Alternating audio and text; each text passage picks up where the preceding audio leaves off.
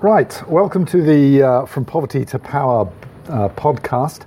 With me today is Evans George Onyego from Kenya. He's the director of Caritas, the Catholic organisation in Maralal in northern Kenya.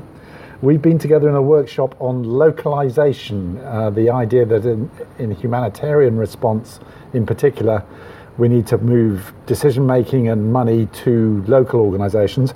Well, Evans actually runs one of these local organisations, so we're going to talk to him. I'm going to talk to him about what it's like.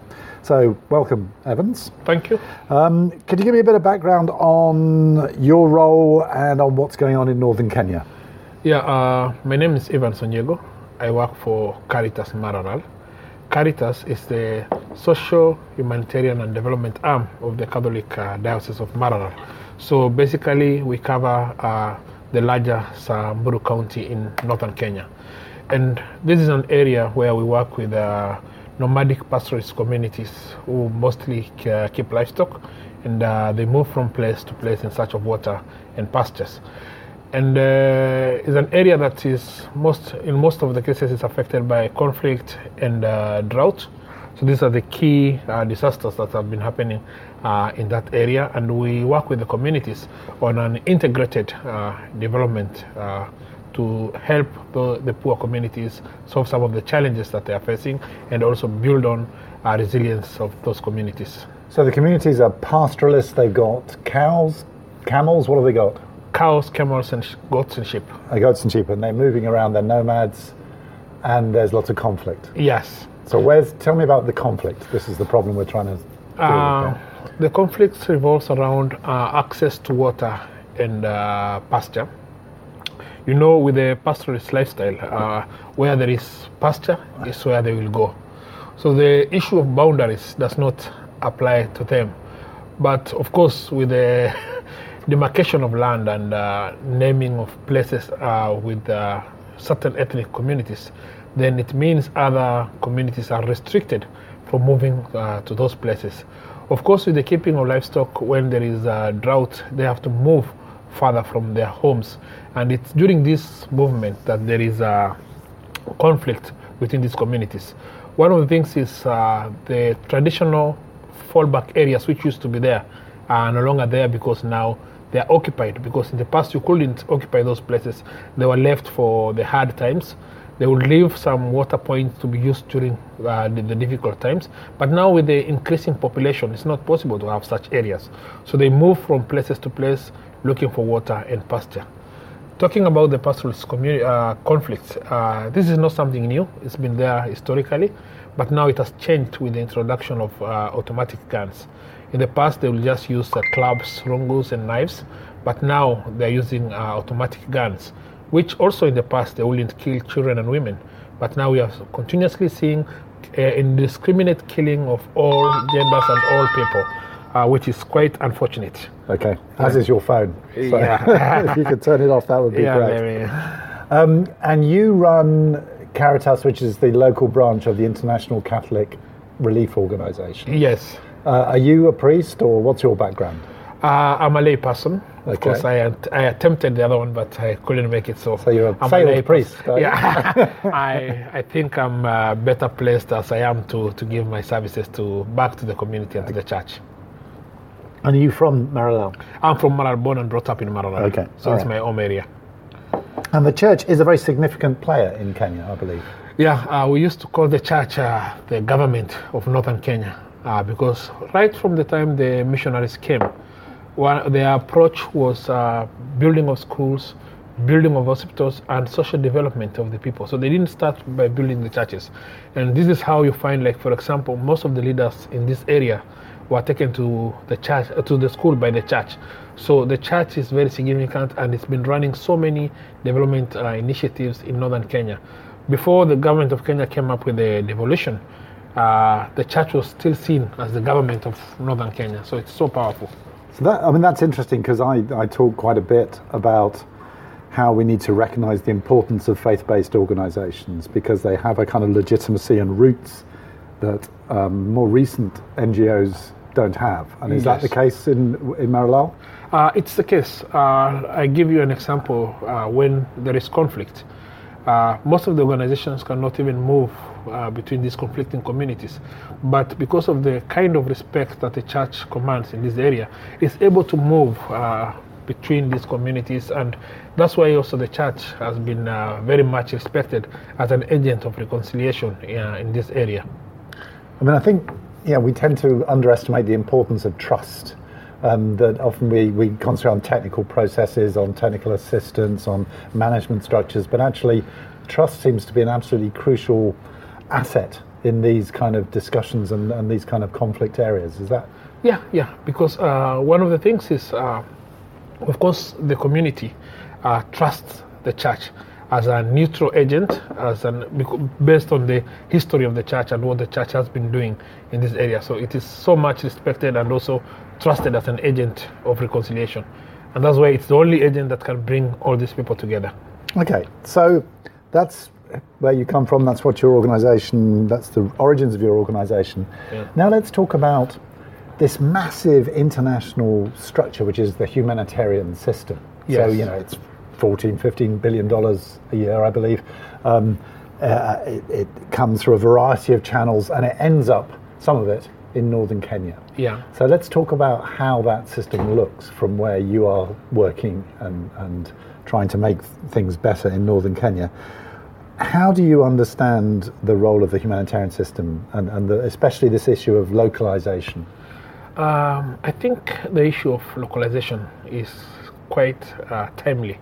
Of course, it's informed by different factors, and one of the factors is the fact that local organizations are better placed in terms of addressing humanitarian issues at the local level. The reason being that when there is any crisis or any emergency at the local level, the first responders usually are the local communities. Usually I say the women in the village, and they respond first by calling for help. So that's the first kind of response. And even within this crisis, because they are not new, they've been happening, people have been surviving. And they've been surviving because back at the local level, they have a support system, traditional support system that they are used to. So this means, of course, when they are overwhelmed, then the international organs and organizations come in to support when they are not able to cope with the extent of the emergency. So that means the first responders are the local communities, then of course the local organizations that work within that particular area. Unfortunately, in most cases, when these international organizations come in, they don't even recognize the role played by these local communities and the local organizations. So they just come in, they respond to the emergency, and they move out. They leave the local organizations to the burden of probably addressing some of the challenges created also by the response of these international organizations. Of course... Can you give an example of when the response also creates a new problem? Yes, there are so many examples that have been cited internationally, and of course, if you read the report "Missed Opportunities," then it shows most of them. The understanding is any aid that is given to any particular context, especially a context of conflict, or even if there is no violent conflict, we know conflict is everywhere because it's a way of life. So any aid that is given to this particular context, of course, it interacts with the issues around conflict. The aid itself does not cause conflict, but the aid itself can exacerbate the existing tensions between the people. I give you a very practical example. Sometimes these international organizations, one of their entry points probably could be the chiefs, the village gatekeepers, and you'll find even when there is a conflict, the village peacekeepers, village gatekeepers are the ones probably who are the cause of the conflict. And when you come, you enter through these village gatekeepers. Then, of course, you give them the legitimacy, and you are supporting the oppressor, and you become part of the oppressing force. So these are some of the damages that are caused to these communities. And what would you do differently then as Caritas? Of course, one of the things is we value conflict analysis before we go into any and for us, this is a continuous process. We try to to see what is the conflict context within this community. And we measure our interventions. What is going to be the impact of our intervention on these particular issues of conflicts, and how can we minimize the negative and intended results from our intervention. Okay. I was interested in your views on capacity building, because there's this big conversation in the humanitarian system about how the international players, the international NGOs, the international donors build the capacity of local organizations. It sounds very patronizing to me, but I'm just interested in how you experience capacity building. Do you like having your capacity built?